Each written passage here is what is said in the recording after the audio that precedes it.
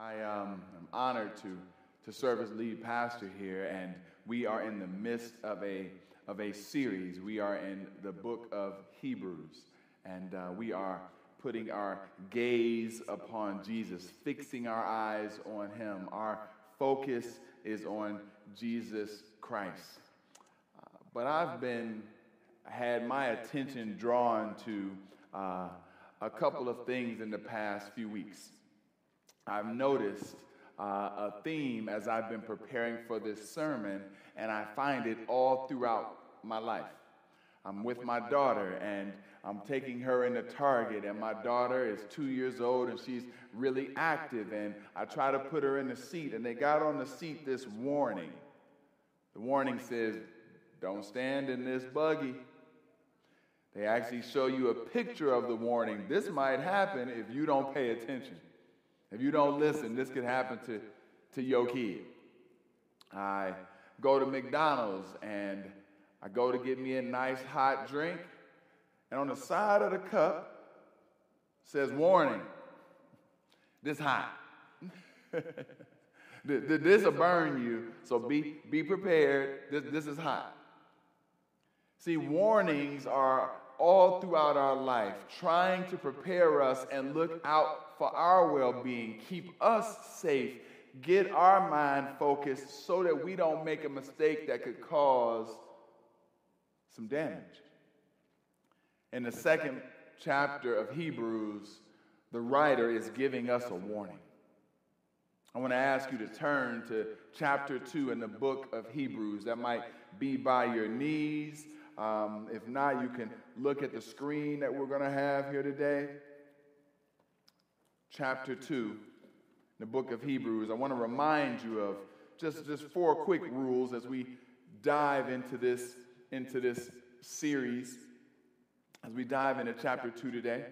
4 quick rules. First one is that the unknown makes us feel known. We don't know exactly who wrote this book. We don't know exactly the situation. We do know there were some challenging times of the people, and that the writer is one of the people. And that makes us feel known, right? Because it feels good when you can just say, this person may have been going through something similar that I'm going through. They may be able to relate, and so some of the penmanship may be able to speak to you and your situation. Number 2, Hebrews is a book of encouragement. So they were going through some stuff, and this writer says, let me give you a pep talk. Let me get you amped. Let me get you excited to keep pushing on and persevering for Christ. Number 3, as many of you have read the Bible or are reading the Bible, or God is sparking something in you of a desire to read more of the Bible, you may see some references back to Old Testament scripture. The goal of this writer is not to be grammatically correct, not to be perfect in their wordplay. The goal of this writer is to connect the Old Testament with the New. His goal is so you would be like, oh, I see Jesus there. I see Jesus there. I see Jesus all over this thing. And that understanding who Jesus is will give them more encouragement in the midst of their trial. And lastly, this book of Hebrews is for you. If you ever went through something, you ever been tempted by something, you ever needed a word of encouragement, the book of Hebrews is for you. Look with me in chapter 2. Starting in verse 1. Therefore, we must pay much closer attention to what we have heard, lest we drift away from it. For since the message declared by angels proved to be reliable, and every transgression or disobedience received a just retribution, how shall we escape if we neglect such a great salvation? It was declared at first by the Lord, and it was attested to us by those who heard. While God also bore witness by signs and wonders and various miracles and by gifts of the Holy Spirit distributed according to his will. For it was not to angels that God subjected the world to come, of which we are speaking. It has been testified somewhere, what is man that you are mindful of him, or the son of man that you care for him? You made him for a little while lower than the angels. You've crowned him with glory and honor, putting everything in subjection under his feet. Now, in putting everything in subjection to him, he left nothing outside his control. At present, we do not yet see everything in subjection to him, but we see him who for a little while was made lower than the angels, namely Jesus, crowned with glory and honor because of the suffering of death, so that by the grace of God he might taste death for everyone. For it was fitting that he, for whom and by whom all things exist, in bringing many sons to glory, should make the founder of their salvation perfect through suffering. For he who sanctifies and those who are sanctified all have one source. That is why he is not ashamed to call them brothers, saying, I will tell you of your name, my brother, to my brothers in the midst of the congregation. I will sing your praise. And again, I will put my trust in him. And again, behold, I and the children of God has given me. Since therefore the children share in the flesh and blood, he will likewise partook of the same things, that through death he might destroy the one who has the power of death, that is the devil, and deliver all those who through the fear of death were subject to lifelong slavery. For surely it is not angels that he helps, but he helps the offspring of Abraham.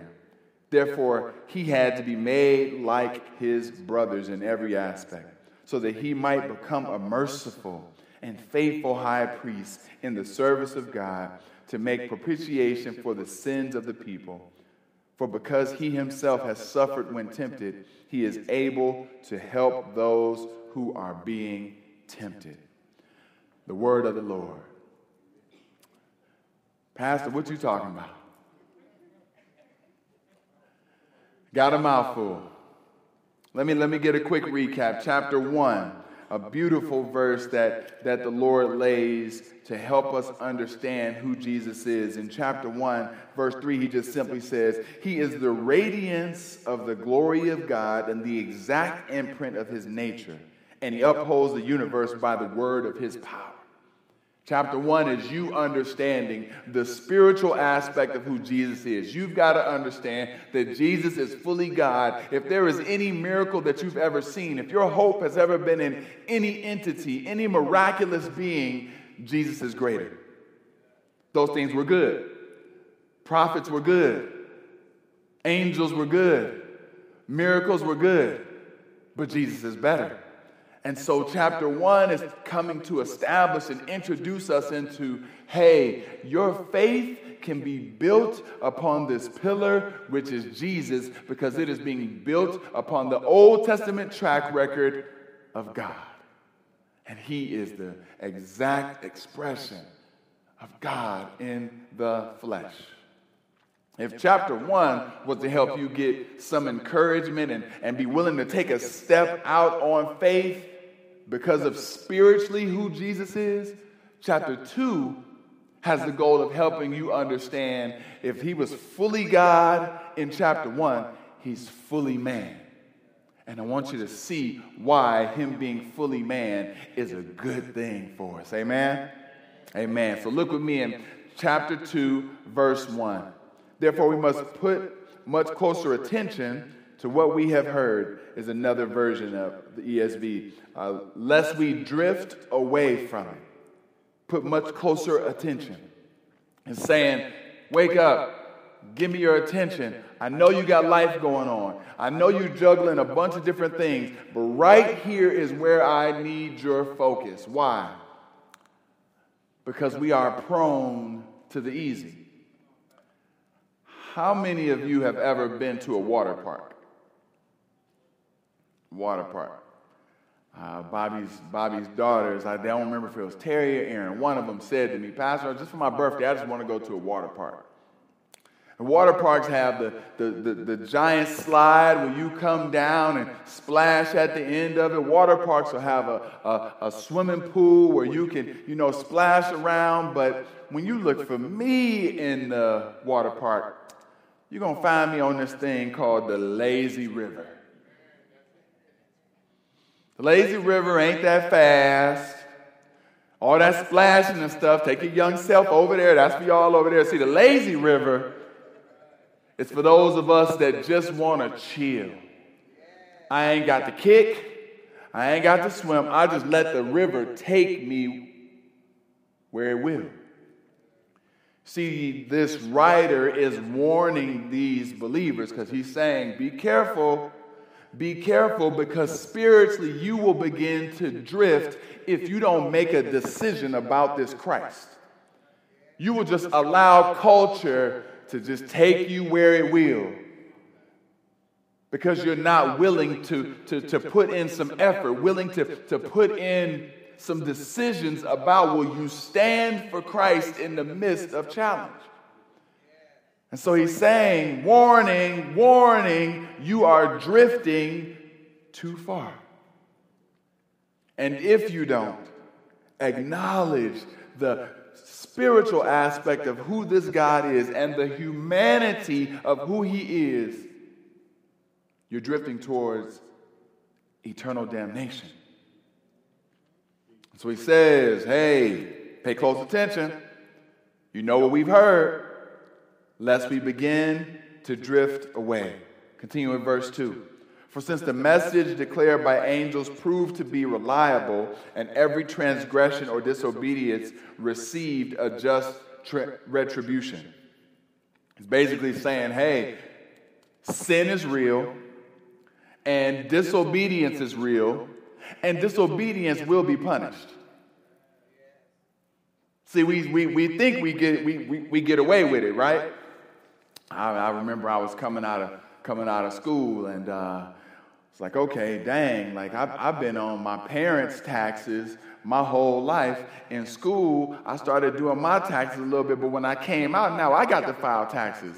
What's up with this? Why they get all this money? So I'm doing my taxes, and little homie start coming up. Hey, I got a couple kids we can add on your taxes. I know your return ain't but a little. You're a single dude working. They getting a lot of. I could triple your taxes. I know some people that all of a sudden had 3 kids. Where you get 3 kids? I know, and the checks was big and it looked great, and the worry, the stress, the fear that accompanied them years after because they're worried. Is the IRS gonna catch me? And that just happened a year and a half ago. I know some people that didn't have no businesses. Uncle Sam said, oh, we'll help you get it. We'll give you $20,000. We'll give you $50,000 for your business through COVID. Folks start filling out, oh, I got a shoe business. Let me go buy one Nike. I got a shoe business. Let me go get a hat. Folks start creating stuff, making up stuff. But see, when you are making decisions that are not God honoring, that are sinful, there's a just retribution. See, it comes back around one way or another, and what this is saying is don't worry. You may not even see the humanitarian side of the consequence. Jesus will see. You will meet him someday. There's going to be a day where his judgment comes forward, and what's your saving grace? What's it going to be built on? It's going to be built on the fact that Jesus is God fully, built on the fact that Jesus is man fully, or built on some other aspect where you think you should be getting by. Continue with me in verse 3. How shall we escape if we neglect such a great salvation? It was declared at first by the Lord, and it was attested to by those who heard, while God also bore witness by signs and wonders and various miracles and by gifts of the Holy Spirit distributed according to his will. It's a description here of an inescapable problem. Of a problem called sin. My family and I sin, and sin is the breaking of God's heart in choosing to go in a manner that he doesn't desire. Because some people say, well, Pastor, that ain't really sin. Like, I did not, no. Is it what God desired? The varying levels, steal, cheat, lie, like, well, it was a what, like, no, is it what God desired? If not, heartbreak. And sin is manifested when we break God's heart. But my wife and I, my wife is not as much of an enjoyment of it, but me and my kids enjoy it a lot. We like to watch, I don't even know what it's called now. It used to be called Funniest Home Videos. Now it's like a acronym. I guess American's Funniest Home Video, AFV. And so we like to watch it because, you see a little animal run, and I know it ain't good, but a little animal run, and then they run into the glass, and they don't see the glass. You're like, dang, that's jacked up, Daddy tried to swing at the piñata, hit his uncle in the knee. Just like little stuff happen. And what sometimes will like trip me up is when the mom is with the kids and phone rings, she stepped away for 2 seconds, comes back, the two kids are taking the flour in the kitchen and just got it everywhere. Everywhere. Everywhere. But it's funny that she'll peer around the corner, see them. These kids realize they've done something wrong and try to clean it up. And when they try to clean it up, what happens? It gets worse. The more they try to clean the stuff up, the dirtier everything gets. And that's the image of us as sinful people. We are in a place where sin is real, and everything we touch can have the potential of breaking God's heart. And in and of ourselves, we try to clean it up ourselves and make do and make it better, and it just gets worse. It's inescapable. And here we are seeing in these verses what it is that we are being saved from. That's why he says, should we neglect such a great salvation? I'm saved from the breaking down of this world that my hands create. I'm also saved from an eternal separation from God. You see, when we talk about salvation, we also have to ask the question, what am I saved from? What am I saved from? Salvation means nothing if I don't know what I'm being saved from. And we're being saved from hell. And hell is described in a variety of ways. Some people say it means eternal torment. Other people say it means just being away from God and not being in his presence. And then there's all these people. All I know is I don't want to be there. All I know is that's not a place where you want to end. All I know is that God offers so much beauty, so much joy, so much love. And he says, you can be with me for eternity, but you must be saved. You must be saved. And it's interesting that he says you can go through life drifting, seeming to get ahead. Oh, the drifters do move. The drifters do prosper sometimes. But you can drift and still be unsaved. And so he's warning them. Don't neglect it. Don't neglect it. Don't neglect this great salvation, because this God is presenting himself before you in spirit and also in flesh. And when you realize who's got your back, it gives you more energy to persevere. That's what he's trying to say to them. Take hold of the beauty of who God is so he can help you get through. Our sister Jenny had preached a sermon a month or two ago. And during her sermon, she had referenced that she would try to go to one parent and get something. And if that parent said no, then she'd try to go to the other one. But man, they happen to both be in unison.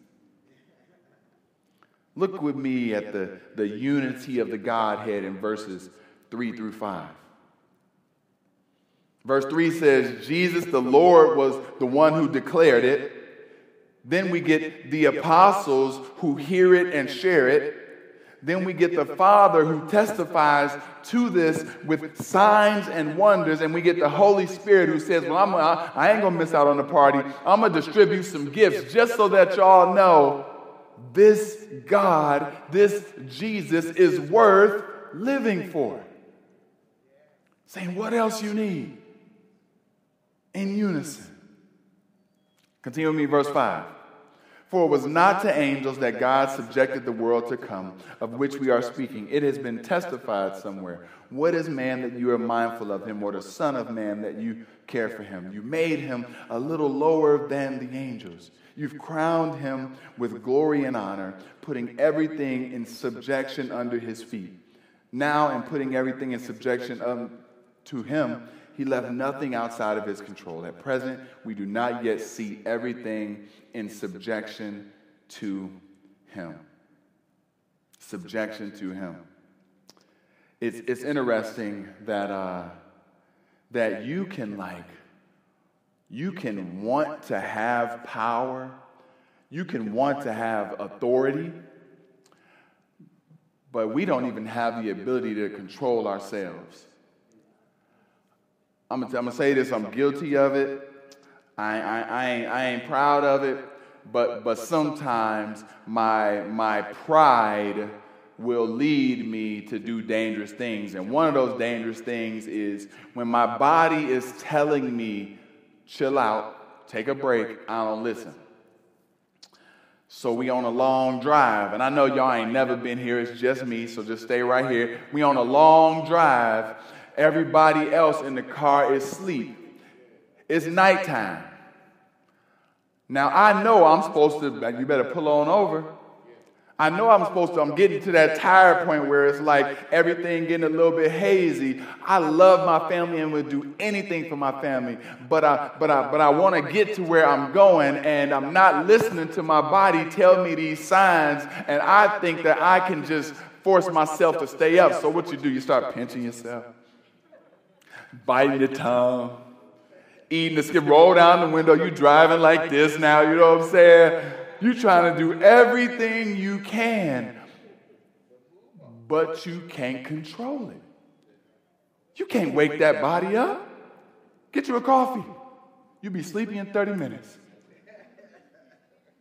There's an aspect of who we are where we realize if it's not driving, it's something else for you, where you realize you don't have control.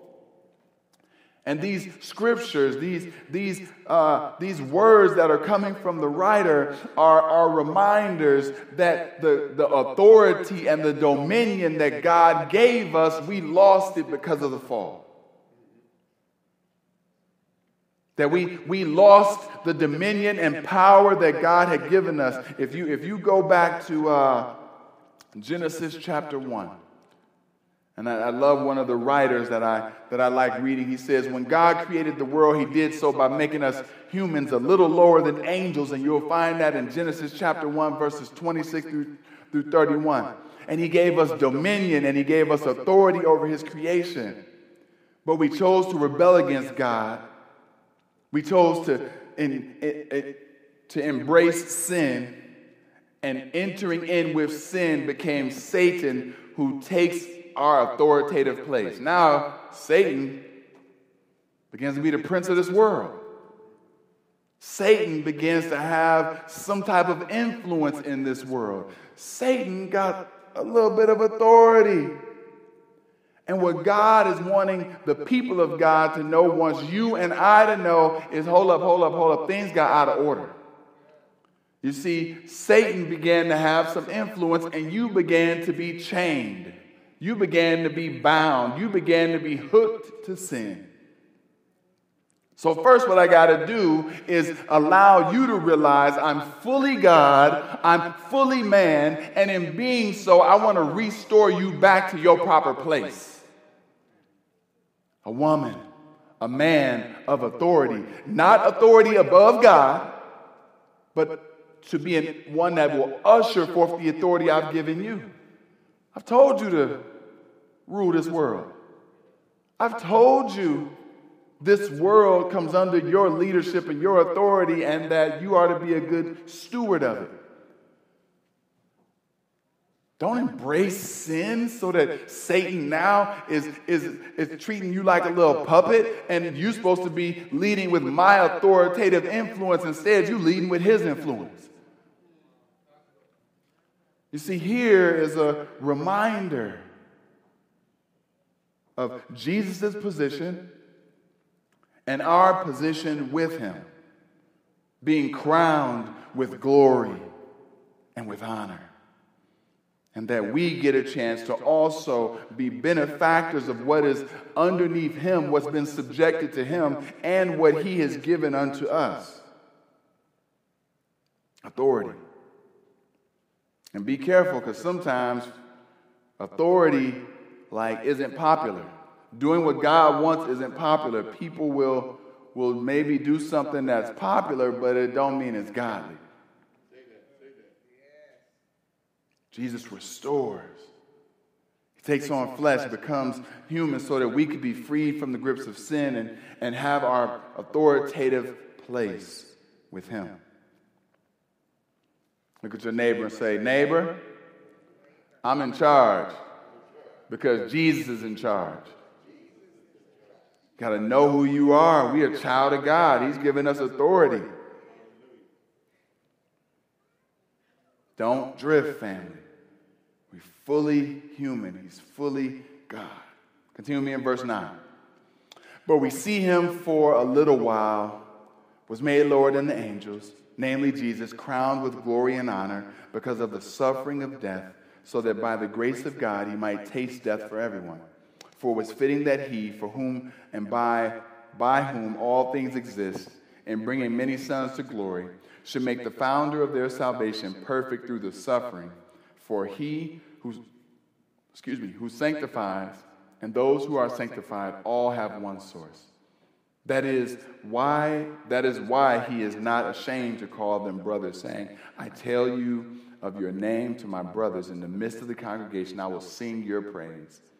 And again, I will put my trust in him. And again, behold, I and the children God has given.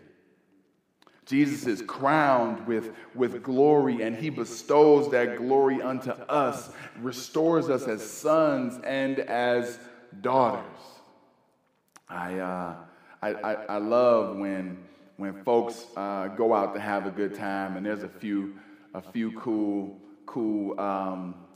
memes out right. Meme, it ain't even a meme. Sorry, I dated myself. Like dang, I'm like, what would you call TikToks? I don't know, where people just will say like, we had a time last night, you know, like people are like referencing parties that they've thrown and having a ball, and our family lives near a series of Airbnbs, and it seems like every other weekend there's a wedding party that's coming, and you can always tell who the bride is. Because they getting all their stuff together. They're about to go have a party. And she's got this cool crown. I don't know if it's always made out of something unique. But you can tell who that person is. And God allows for his glory, his splendor to be all upon his people. What is his glory? It's the manifestation of his attributes. What is his glory? It is his visible splendor on display. What is his glory? It's his holiness expressed in visible form. I saw somebody help someone else, and I was like, man, look at that glory. You know, I saw someone sacrificially give. Look at that glory. I saw someone who had tried to explain again and again this situation, and instead of getting mad that the person wasn't getting it, they displayed patience. Glory on display. And so we get a chance to be set in our rightful place as sons and daughters. We get a chance to have that glory be something that we get to embrace and walk in. And this Jesus is saying, do you believe it? Do you believe it? Do you believe that I have crowned you? Or do you believe that I've been crowned with glory? You see, there's a spiritual reaction or spiritual action that gives us a human reaction. He does so much for us. His glory on full display. All with this goal in mind, to care for our sins, to deliver us. What happens is Jesus recognizes this sin problem, this shackling problem that we have, and he covers our sin by giving his life. He recognizes that we are separated from God, and he died so that we can be reconciled to the Father. Our distance from God is eliminated because Jesus is willing to die and restore us.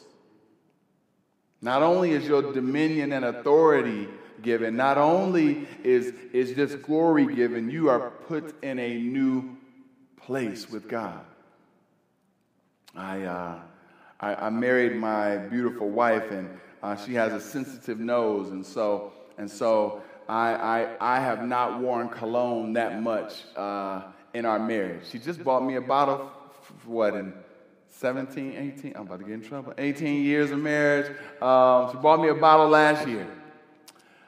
But when I was in high school, I think I used to use cologne with like it was a water gun. I'd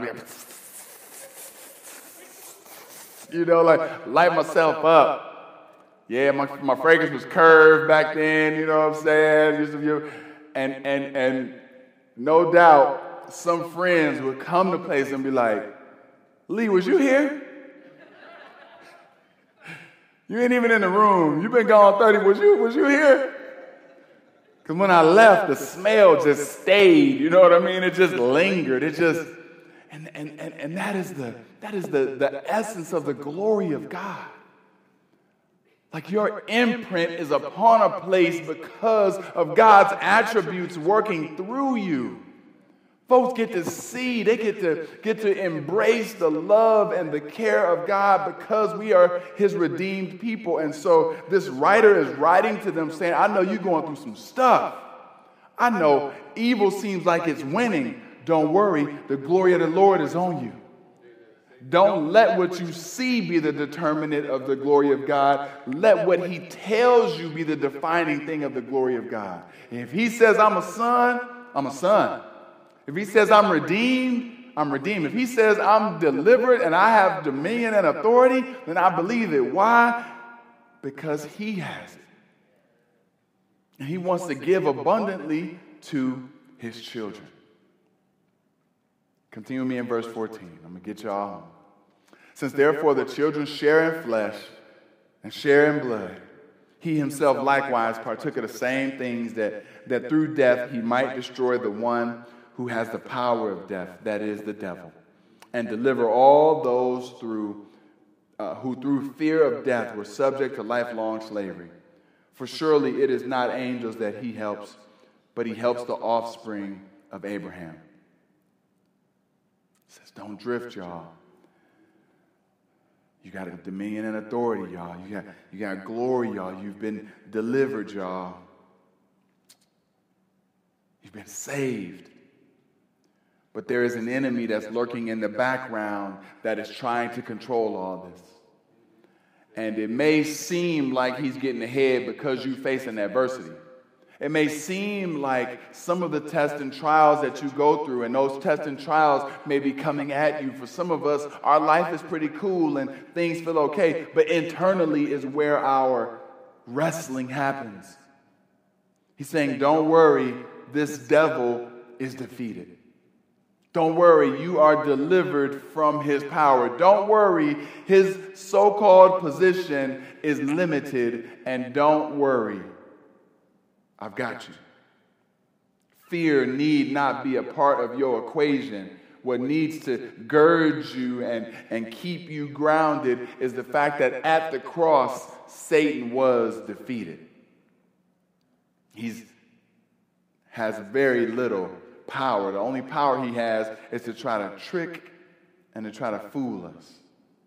I like the African Bible commentary says, so Jesus became fully human, taking on flesh and blood so that he could endure human death. Through his death, he acquired victory over death and destroyed Satan, who holds the power of death. The word destroy does not mean the devil ceased to exist, for he is still alive and working to deceive us.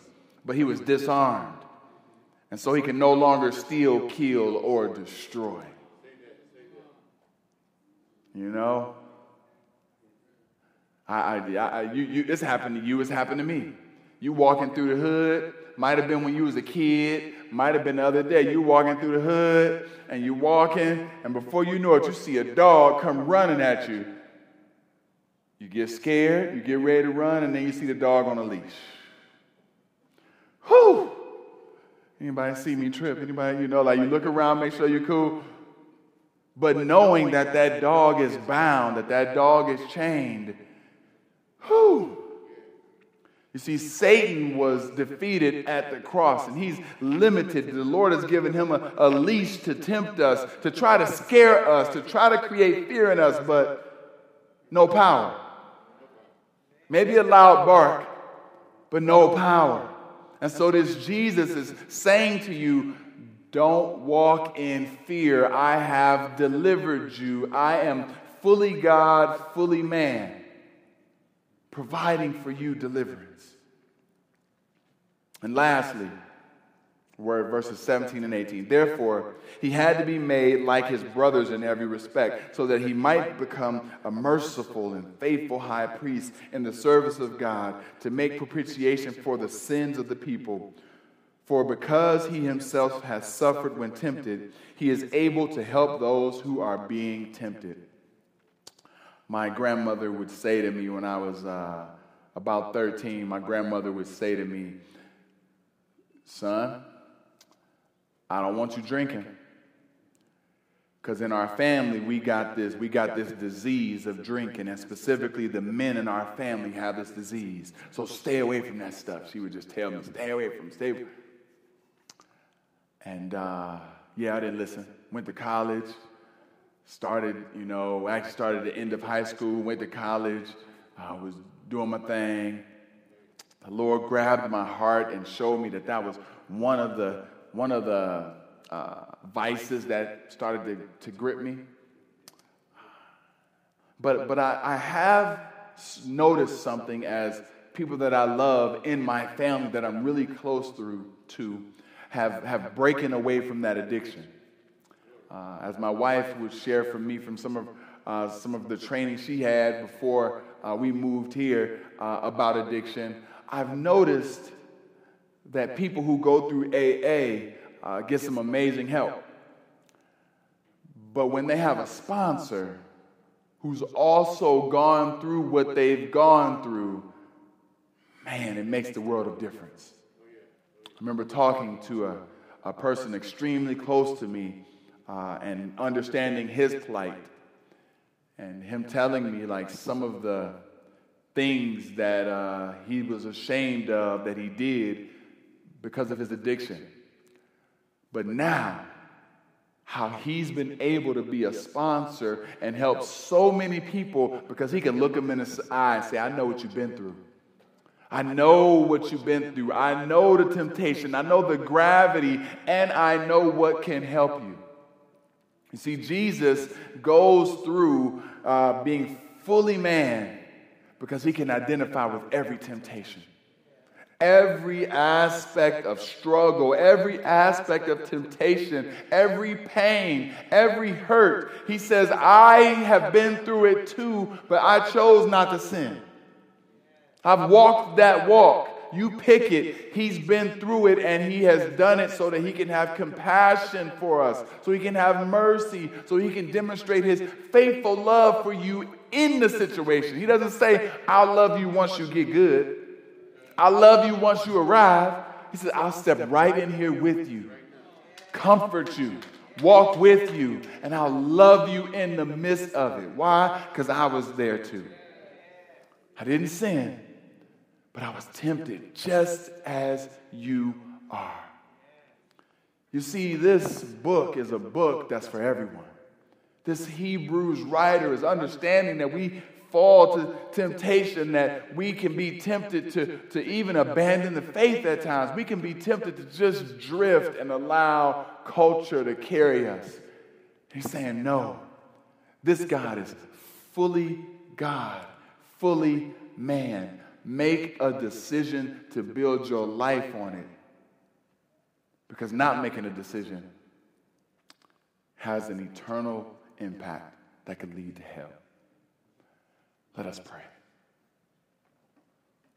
Father, we thank you for this time. There's nothing greater than your word, Lord. We pray that we can go back to Hebrews 2 and be encouraged. We can see that you call us family, you call us sons and daughters, and then towards the end you call us children of God. We get this beautiful picture of your people and your body being your family, being intimately connected to you. We get, Lord, this understanding of you not to drift, but to make an intentional step towards you. You bless us, Lord, and give us deliverance. You give us dominion. You allow your glory to dwell on us and work through us, God, and we don't take it for granted. We thank you, Father, for being able to relate, because you know what we go through, and you walk with us right on through it. It's in your holy name we pray, Jesus.